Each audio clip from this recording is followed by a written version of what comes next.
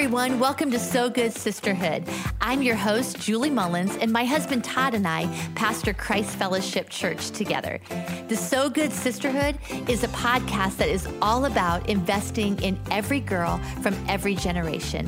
It's this opportunity to have relevant conversations every single month about living intentionally, leading confidently, and loving generously. And hopefully it will leave you saying, that was so good. Well, welcome back to the So Good Sisterhood podcast. I'm your host, Julie Mullins, and I'm honored that you're joining us today. This episode's going to be dropping on Valentine's Day, so happy Valentine's Day. And I have got my Valentine for 40 years. Oh my gosh, that sounded like we're really old. Well, we haven't been married for 40 years. No, not married for 40 years, but we met when we were two. And so, we've been Valentine's since we were two. There we go. So, but I've got Todd with me today. Thanks for jumping on, babe. Absolutely. I haven't seen you today, so I thought I'll agree to the podcast so we can hang out together. Exactly. I think we're going on a date after this, actually. Let's go. Hey, well, we've actually added a new segment since the last time you were on the show. We've reached out to all of our listeners and we're asking them to send in some questions. And since they knew that you were going to be on the show today, there's a couple of questions that they sent in. So first question that came in was from Ashley. And Ashley asked us, what is your best or worst Valentine's story? Do you have anything there? I think I have an idea what your worst Valentine's story is going to be. Bad. Back when we were in ninth grade, eighth grade? Yeah, like we were in high school and we were kind of in that little off season, but you were pursuing me, I thought. And so I was so excited to show up on Wednesday night at church, to student ministries. And you were there with a box wrapped. It was beautiful. Had a bow on. I opened it up and it was the cutest little teddy bear. With a heart. With a heart. Yeah. Like with a heart on it. And I was just like, this is a sign. This is a sign. This is going somewhere. And then I walked into student ministries and I saw two other girls, Michelle and Gail, with the same teddy bear.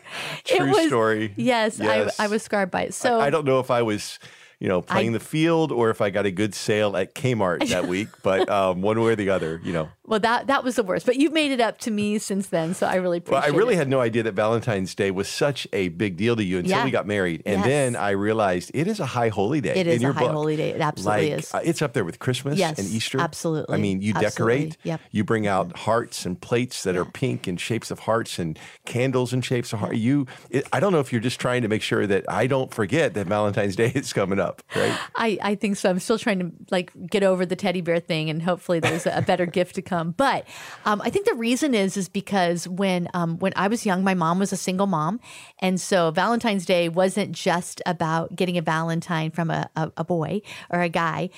She always made Valentine's Day so special. She would make us these really big heart-shaped sugar cookies with white icing, and it would have the names that she called us. All of us had nicknames, and so she wrote that on there. And for about a couple of days at school, I would bring this cookie in because it took a couple of days to eat it, and I became the envy of the classroom. But she's the one that made it special, and I love Valentine's Day because to me it really is about just showing not just your husband or your spouse, but really I love the tradition of Galentine's Day when friends get together. I love just celebrating with our kids, just really, jumping in and just making the most of the day of love. You always do, babe. That's awesome. Okay. So the next one is, what is something you know now that you wish you knew when you started dating? Don't give several girls the same Valentine's teddy bear. I think that's the number one. That's a good lesson I learned. Yeah. I think that's a great question. I think just be you. As in any relationship, sometimes we work so hard to impress the other person. But if the relationship's going to grow and last, you can't be putting something out there that you're not. So just relax and be you and let them get to know you. Mm-hmm. And I also think, we didn't have the pressure of social media and knowing what someone was doing and where they were going and who they were with 24 hours a day, 7 days a week. So I think that is an added pressure, and learning how to manage that pressure and manage that in the relationship. But I also think it's, just really great not to be afraid to be friends. Right. Just to go. I think if there was one piece of advice I would give is to go slow, become great friends, because if you become great friends first, you win. Like at the end of the journey, whatever happens, you win. And so, and that friendship lasts. I mean, what we built back in 8th grade, 9th grade, 10th grade, we're living out of that even now, right? I mean, that friendship and that bond that we've had. That's important. So, okay. So one person wrote and says, I'm single. I don't know where to begin looking. Is it wrong to look for the right person? Absolutely not. It's absolutely natural to look. And I think they're even asking there where they should look for the right person. We met each other at church, which is always a good place, but you may not meet your spouse in the house. But I would say this, instead of focusing on where to look, I would encourage you about what you're looking for. And at the top of the list of anybody you're considering for a future soulmate companion down the road, I mean, they got to have a heart for God. You want their walk with Jesus to challenge you, to inspire you, to make you a better follower of Jesus. I mean, you don't want to be hoping that they love God because they prayed once over a meal when you went out, man. You want it to be evident that they love God. And Julie, your walk with Jesus has made me a better follower of Jesus, a better person. Your faith has had a huge impact on my faith. And I know that I wouldn't be where I am today if it weren't for you and your love for Jesus. Thank you, babe. Also, sometimes I've heard you say before that, you need to become the person that you're looking for is looking for, right? I've heard you say that, like focus on the kind of person that the person you'd like to be with someday. What are they looking for? What characteristics and traits are they looking for? And then work on those in your own life. Compassion, integrity, love for God, His Word, love for people, an interesting person about, interested in lots of different things.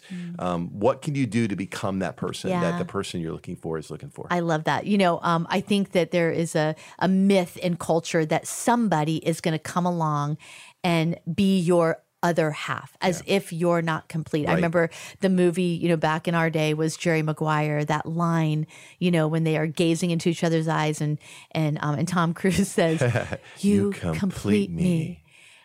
And I never even saw the movie, but like just that line like brings tears to my eyes, but it's so not true. It's like such a lie. I would just want to encourage anyone that's single out there that there is only one who can complete you, and that is God, and He has a full, abundant, amazing life for you in your singleness. Yeah. And I would just encourage you, yes, you can look, but live.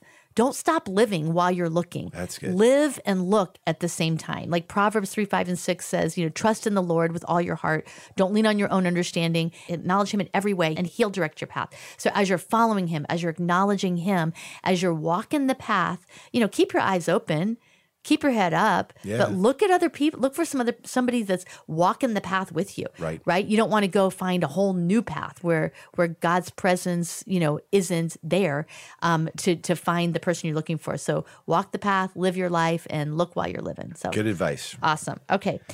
So jumping into what matters in this episode. So Todd, it's Valentine's Day, and you and I, we'll have a date night tonight because we're actually empty nesters. There were many years that we didn't have date nights, but we are officially empty nesters, and this kind of happened over the summer of 2020 for us. So yeah, things changed. Yeah, things changed overnight. I remember that season well, and what we walked through. Of course, everybody remembers 2020 and what we all walked through, but we had that joy in the middle of it when Jefferson and Cassie got married, and we had the big celebration. And you did such a great job. You were helping out the kids, building out the ceremony and the service and the celebration. And just, it was such a great memory and a great time. Yeah, it's amazing how you remember it so beautifully and great. It was as if, there was like this moment in the COVID crisis where the clouds parted and we had this beautiful moment, right? And I remember there was a lot of pressure leading up to the wedding. And so I think because I was so involved in the changing of plans and changing of venues that I didn't really have time before the wedding to deal with my emotions. And so there was a lot of pressure leading up to the wedding. We had to change venues the week of the wedding. We had to decide, are we going to do a wedding of 300 or 10, 30. Or 30? What's going to happen? And so it seemed like, the decisions were just changing every single week. Well, it got down to the week of the wedding. And I remember the day before the wedding, I thought, you know what? I am not going to be stressed. I am not going to be worried about this. I am just going to enjoy the moment. And I you did, right? Yeah. Like there was this anointing on the moment. I remember you walked into the rehearsal dinner and you knew the pressure I was under. I know. I thought you were on something. I'm like, what did you take? Because you are just acting way too calm, but you were on the Holy Spirit is what you were on. And he was giving you peace and joy, and you were just 24 hours of like the anointing. Well, then the next morning, after the wedding, there's a reason there are no photographers around the morning after the wedding. Come on. So the next morning, things changed. Like things shifted dramatically. Yeah, I remember. Yeah. I was walking through the house trying to find you, and I couldn't find you. And I walked by Jefferson's old bedroom, and I looked in the room, and I didn't see you, but I heard you. And you were over on the floor on the other side of his bed crying. And I'm thinking, something is really wrong. Yes. Like, oh, babe, what happened? What's going on? And you're just like, you start wailing, he's gone. He's gone. Well, just to preface this, how often have you seen me cry like this like ever? never. Like never. No. So between the two of us, who would be the more weepy one? Way more the weepy one, the more emotional one. So this was a dramatic moment. It was shocking. It was. And so you came over and we sat on the end of his bed, and I'm like, babe, you know how I always say that Jefferson is like my heart walking around on the outside of my body. It's like my heart just walked down the aisle, walked out the door, down the aisle, and he's never going to return again. And I was like, babe, he's just moved 3 streets over from us. He'll probably be back for dinner next week after they get back from their honeymoon. I didn't feel like you were very sensitive in that one, but I think both of us probably, you were trying to be strong, but we were both dealing with some pretty heavy emotions. Sure. And really, honestly, that day kind of launched me into, it was a couple of weeks before I kind of came out of it. And I remember that, over the next couple of weeks that I was like looking in the rearview mirror at our parenthood journey. And I was remembering all the things that I got wrong. Right. And cried over those. And then I celebrated the few things that we got right. And then what really hit me the most was I started thinking about all the energy that I had spent on some of the things that just didn't matter. I think about his spelling test in the 5th grade that he failed. It didn't matter. As a matter of fact, in that moment, I couldn't even remember his SAT scores, as important as they seemed in the moment. Didn't matter. The time he showed up to lead worship on the platform, and I had forgotten, I laid out his outfit, but forgot the shoes. And so they were all wrong. Filthy tennis shoes, and I could not even worship. All I could see were those tennis shoes. The vegetables he didn't eat, it just didn't matter. And I started getting a little bit discouraged because I thought, my parenting journey is over, and I focused on things that didn't matter. But then I realized that I actually am going to be the parent of an adult child for far longer than I was a child living under my roof. But, I started thinking about this just in context of the things that really do matter. And I was thinking, about not just in our parenting or in our marriage relationship, but it got me thinking about what matters the most and how much time we spend on things that just don't, especially in relationships. We spend our incredibly valuable time worrying about petty disagreements, and we miss out on opportunities to build strong, lasting relationships that are going to withstand bumps in the road and storms that are going to come our way. And today, I just wanted to spend a few minutes really talking about when it comes to relationships, whether it's our marriage relationship, whether it's our relationship with our friends, our team, our children, what matters the most? So when I ask that question, babe, when you look back, what matters most when it comes to relationships? That's a great question. And when you ask it, the first thing that comes to my mind is that authenticity matters the most. I mean, just being real with each other. And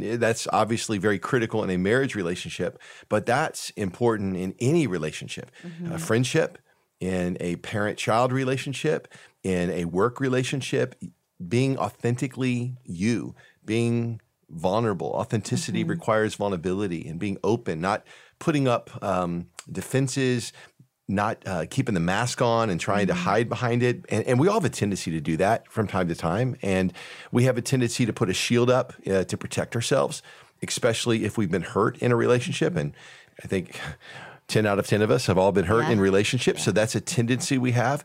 But authenticity is really the secret to really knowing the other person and being known. And that's what relationship is all about. That's what you think about, the relationships that mean the most to you, that matter the most to you. It's where you are fully known and fully loved. Yeah. Like as you are. No pretense, no having to try to put just my best foot forward, but as I am fully known and fully loved. And there's something beautiful about that. Yeah. But to have that, there's got to be authenticity in relationships. And so I think, I said something earlier about what I wish I knew before I was dating beside the teddy bear thing. And that was that you don't try to work so hard to impress the other person, because in a relationship that's going to last and go the distance, in any relationship, if you keep putting something out there that you're not, you're not building relationship that's going to last. Right. And so it's really why I think it's speaks to the acceptance and the belonging that we all long for down deep. Yeah, that's so good. I think when you said about authenticity matters, but to have relationships that are safe and authentic, it takes time and it takes intentionality. Right. You're not going to have hundreds of those kinds of friends, Right. But it's so important to have that with your husband or your wife and with your kids, and then a few close friends that you can have that kind of community with. So, it does take time. So I think about the scripture where it says that the wounds of a friend can be trusted. That I think part of authenticity is having people in your life and being authentic and vulnerable enough to be able to invite people to speak into your life, maybe the blind spots that you have. We just jumped in pretty deep. Yeah, we quick. did. So, but it's so good. And really making it easy for people in your life that you've got to be able to speak into your life. And you and I, we try to keep that really easy for each other. So there's times where you come to me and say, hey, Todd, what do you wish you could say to me that you're waiting for the right timing to try to work in? Or is there anything that you're seeing in my life or my leadership that you'd like to speak into, or you think that it, is a blind spot in my life? And I try to do the same thing with you. And I do that with some other guys as well, and make it easy for people to speak in. That speaks to the authenticity, the vulnerability, the openness, and it allows God to get in the middle of that relationship and really refine you and use that dear friendship or that spouse to help you become who God has created you to become. Yeah, I think you said earlier that 10 out of 10 of us have been hurt. And I think sometimes we give up on relationships and authentic relationships when we've been hurt. Yeah. But I always like to say, how many of us have had a bad haircut? 10 out of 10 of us. 10 out of 10 and of us. we still get haircuts, right? Yes, yeah. How many of us had a bad restaurant experience? Yep. I mean, we still go to restaurants or else we'd starve, right? Sorry, babe. We would. But we would. But, you got to give it a chance. And I think, really finding people, and if you're having difficulty finding someone, if you're not married or if you don't have that with a close group of friends, to actively pursue that. And I think the best place, like you said, earlier, it's not just about finding your spouse in the house, but finding like traveling companions for the journey in God's house.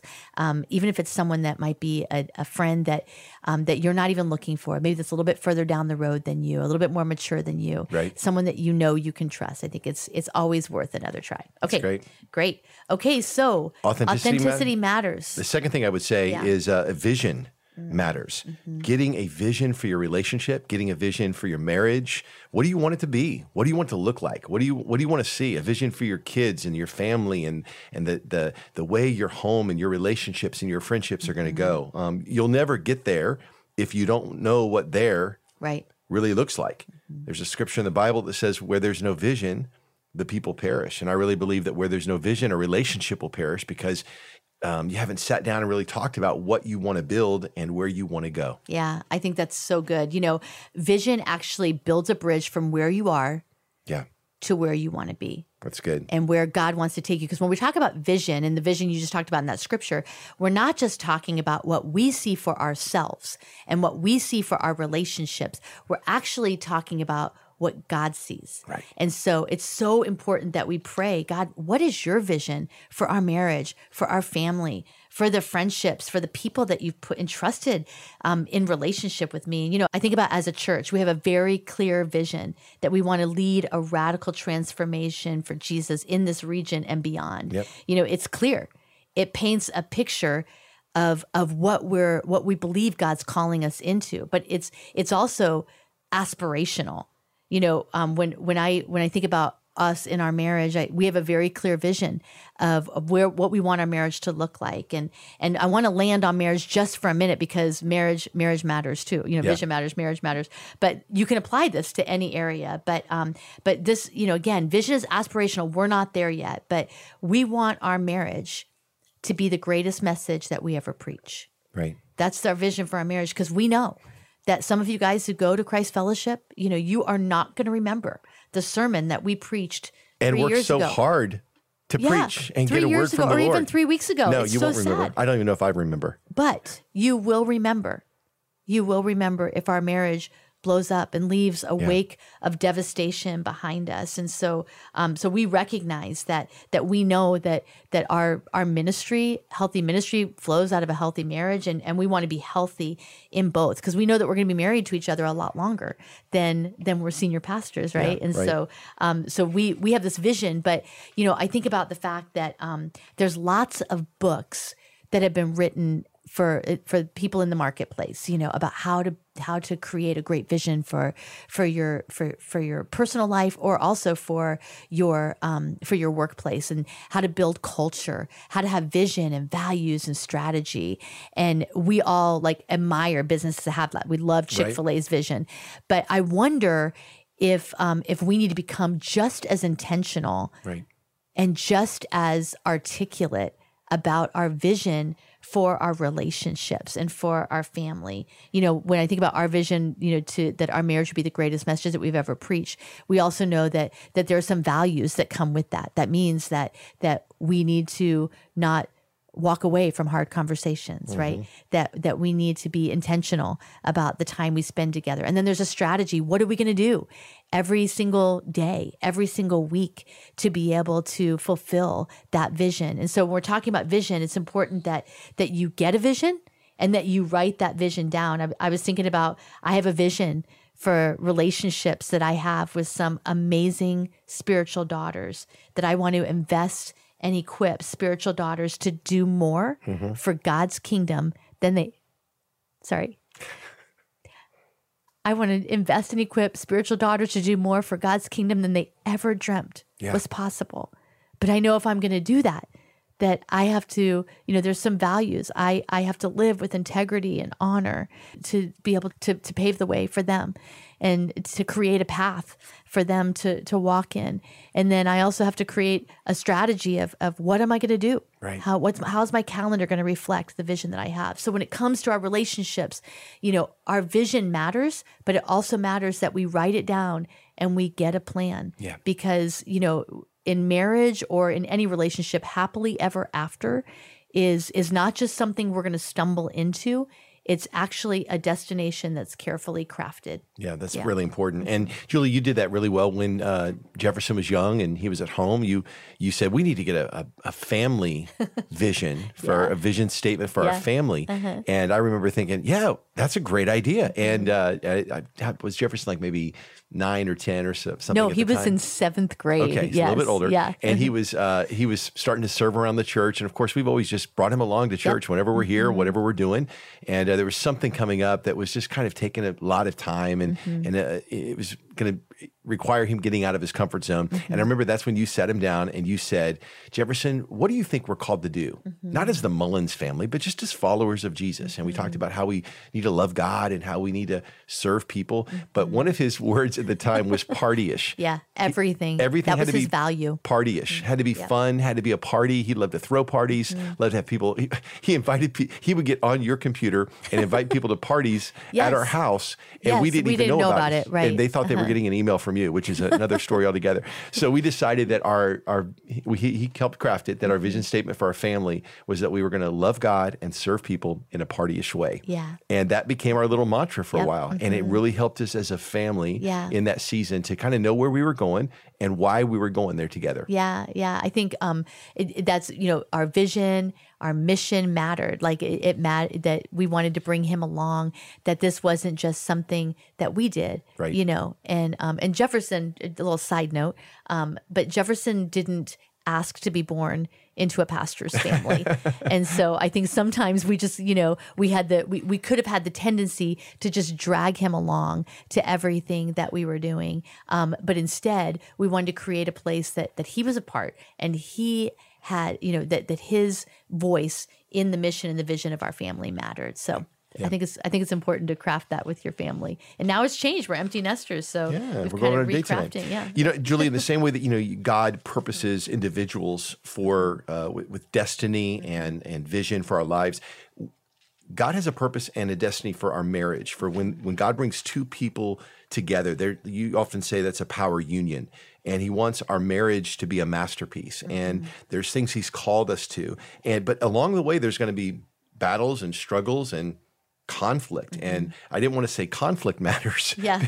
Conflict happens. Yeah. But how you handle conflict in any relationship really matters. Oh, yeah. It can either Absolutely. destroy the relationship, the marriage, the friendship, or it can build it stronger. Right. And we really had to work at this because when we were dating, hanging out together through high school, college, we never had an argument. Yeah, like even when we broke up, it was really amicable. Like, Yeah. okay, we're going to just release each other to find God's will for our lives. So we were just such good friends. I think that was probably, we weren't very authentic at the time. I think that was part of the problem. But we're putting our best foot forward. Right. Yeah, even so much so that when we were in our marriage counseling and Dad said, hey, when you guys fight and argue, I remember thinking, we're not going to fight and argue. He goes, when you argue, here's what you need to get in each other's arms and pray. And I'm thinking, we don't even need to worry about that because we're not going to have any problems. We're in love. Yeah, but and then on our honeymoon we got into our very first fight, and I remember we were leaving a parking garage, and I wasn't paying very close attention to what was happening around me, and I was putting on my lipstick, and you couldn't find the parking ticket, and then all of a sudden you're like, "Will you help me find the ticket?" Like in this very guttural, demonic voice, and I was shattered. Like in that moment, I shut down, I went quiet, and I just thought, "Oh my gosh." All has been lost. I mean, who is this person? And I was actually, I think because, maybe some of the things in my background, I was afraid of conflict. I was afraid, and that might be why we never had a fight before, but I was afraid of conflict. So when conflict came our way, I ended up just kind of shutting down. That kind of set a pattern for our marriage for the next few years. And when I look back at our marriage and even in ministry and in relationships, my biggest regrets are the conversations that I didn't have. Because even in that moment, how I handled conflict, there's two ways that people handle conflict. There's fighters and there's fleers and there's people in the middle. But Todd's a fighter. Come on. I mean, he's going to come after it. Go and at it. Let's settle this now. And I was a fleer. And I remember thinking about the scripture in Matthew where it says, "Blessed are the peacemakers, for they will be called children of God." And I just thought, that is my theme verse. I mean, if there was a picture of somebody for that verse, like in the picture Bible, it would be my picture, because I thought that by never engaging in conflict that I was actually a peacemaker. But what I was doing, I was a peace faker. I was faking peace, and it was fake peace, and there wasn't unity and there wasn't harmony because I was not allowing conflict and the conversations that come out of conflict to be able to build our relationship healthy and strong. And so I grew in that area, and I knew that was an area of growth. And so I think anyone out there that, that is a fleer in conflict, fleers have to, kind of come to the middle and engage. Fighters, have to be careful at what they're, ask questions, ask questions and maybe not come across so strong and guttural and demonic at times. Just kidding.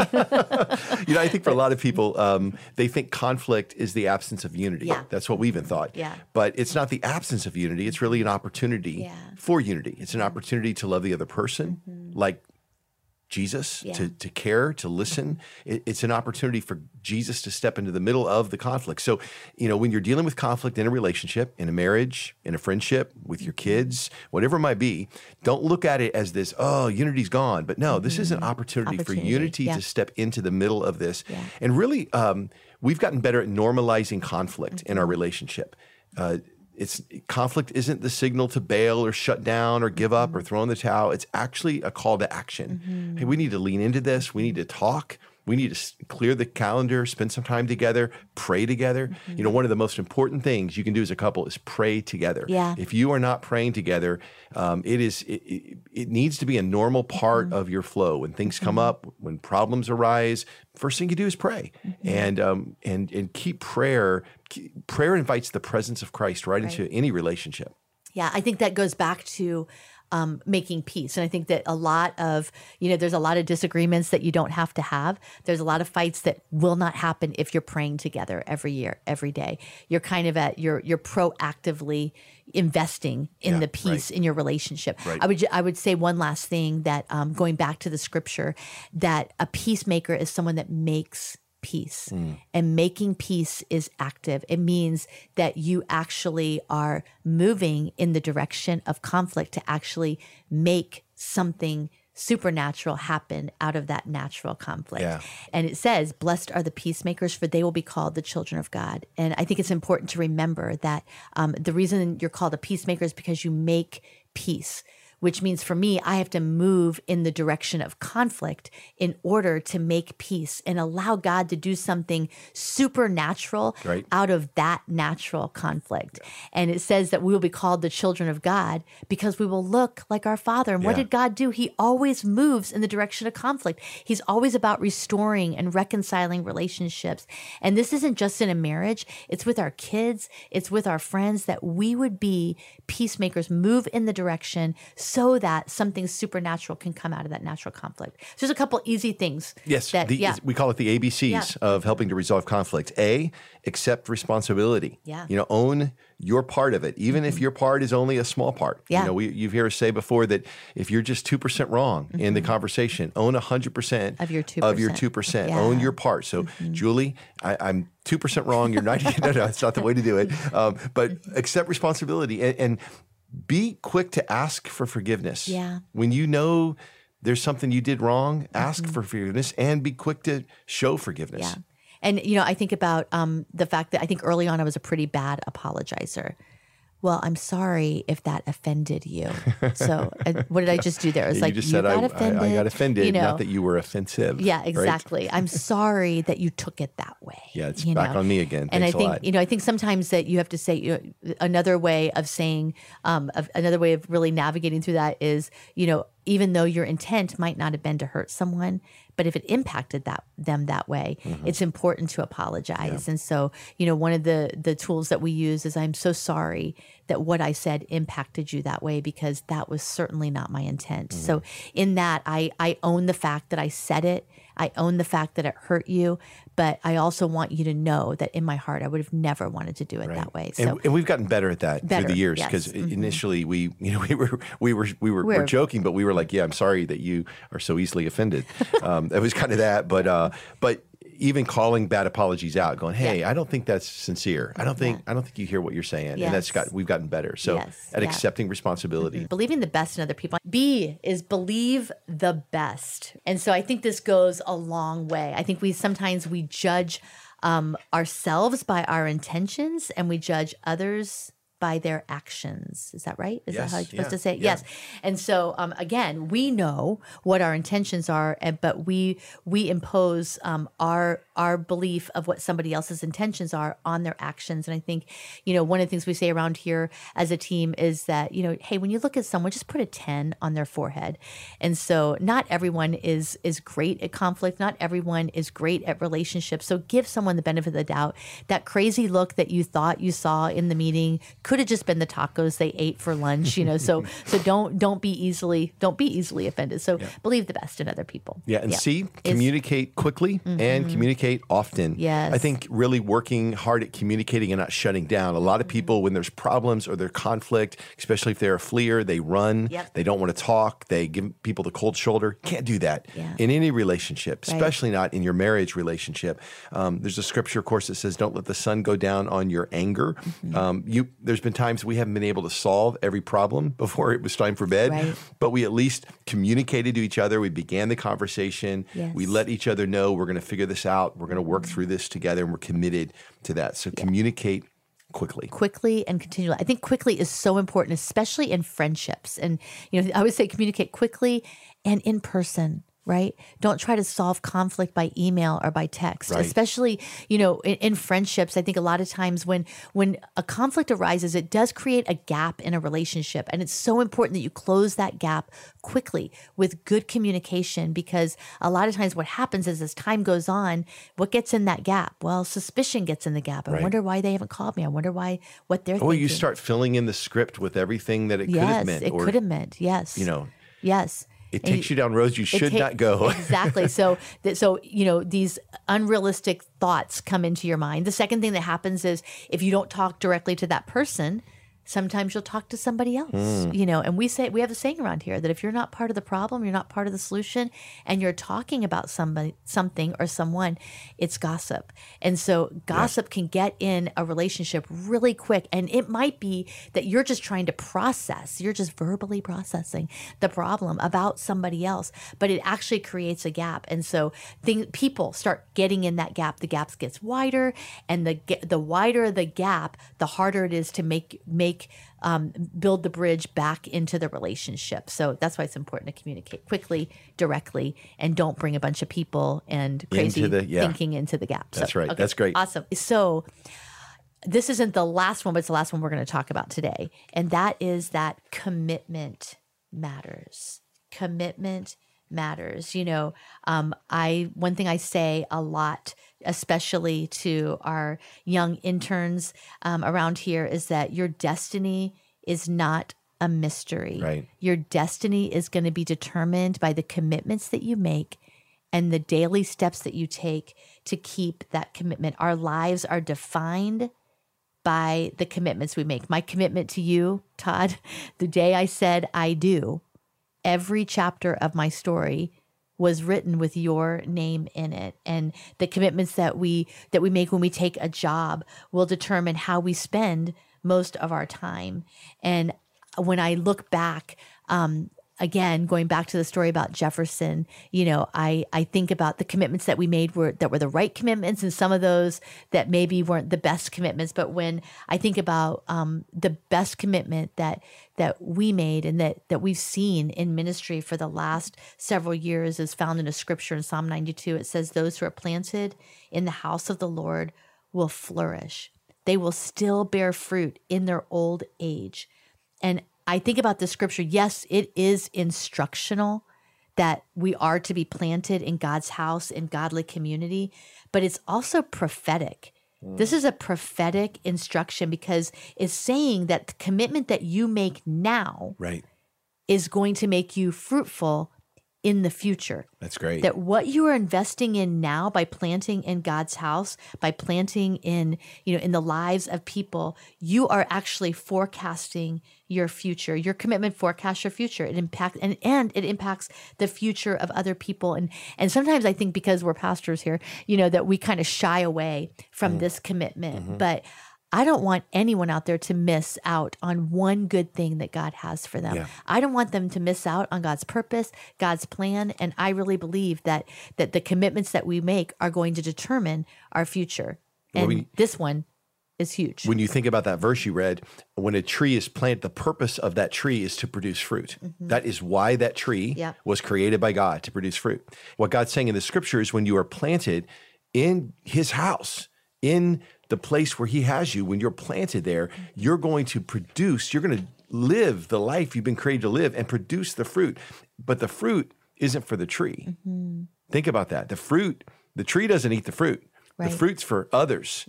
That fruit isn't just about us. So the commitments aren't about us. The commitments are about what God wants to do through us. And as we are faithful to these commitments, our commitments matter in our relationships, in our marriage, to where God has called us, to the people God has put in our lives. There's a blessing that comes. Like you said, it's prophetic. There's going to be fruit that multiplies and impacts generations to come. Yeah, I love that, Todd, because I think about this is such a theme all throughout Scripture.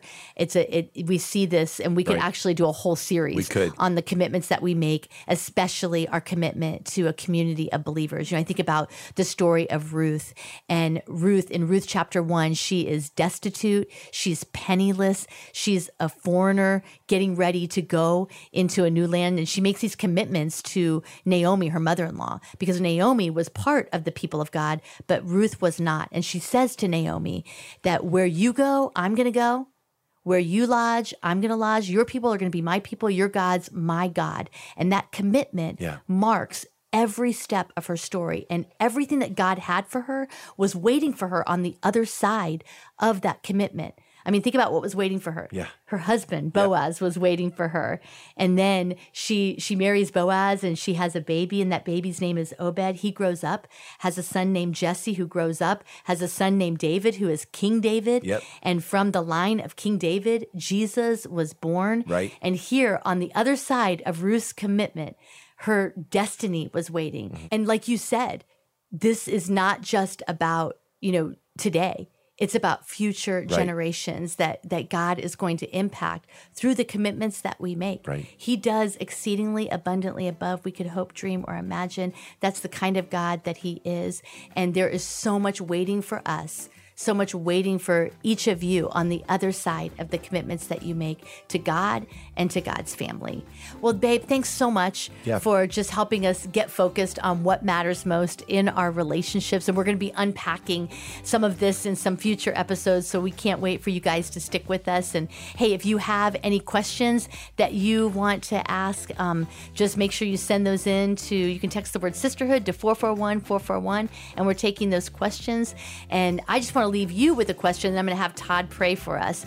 My question for you this week is, what relationship do you need for God to give you vision for? Because remember, it's not just about what we see for our relationships. We want revelation for what God sees for our relationships in the days to come. So Todd, we just pray us out? I would love to. Yeah, let's pray. God, thank you so much for relationship. Yeah. Thank you that you're a God of relationship, that you're all about us having healthy, growing, vibrant relationships. And Lord, in all of our lives, there's some relationships that we need to work at and we need you to speak into and give us vision for. How do you see it? Could be marriages, could be friendships, could be relationships with our kids. God, whatever it is, I pray today that you would help us to see that relationship the way you see it, the way it could be, the way it should be. God, and then give us the steps we need to take to be authentic and open and vulnerable and how to deal with issues and problems so that we can see that come a reality in our lives. We ask in Jesus' name. Everybody together said, amen. Amen. Happy Valentine's Day, everybody. Happy Valentine's Day. We're so glad you joined us today for the So Good Sisterhood podcast. For additional resources and show notes from today's episode, check out our website, SoGoodSisterhood.com. Remember, God is the same yesterday, today, and forever, but he's always doing a new thing. What step are you going to take today so you don't miss out on it? If you enjoyed today's episode, don't forget to subscribe and share this podcast with a friend, or just leave us a comment. We hope today's episode leaves you feeling so good.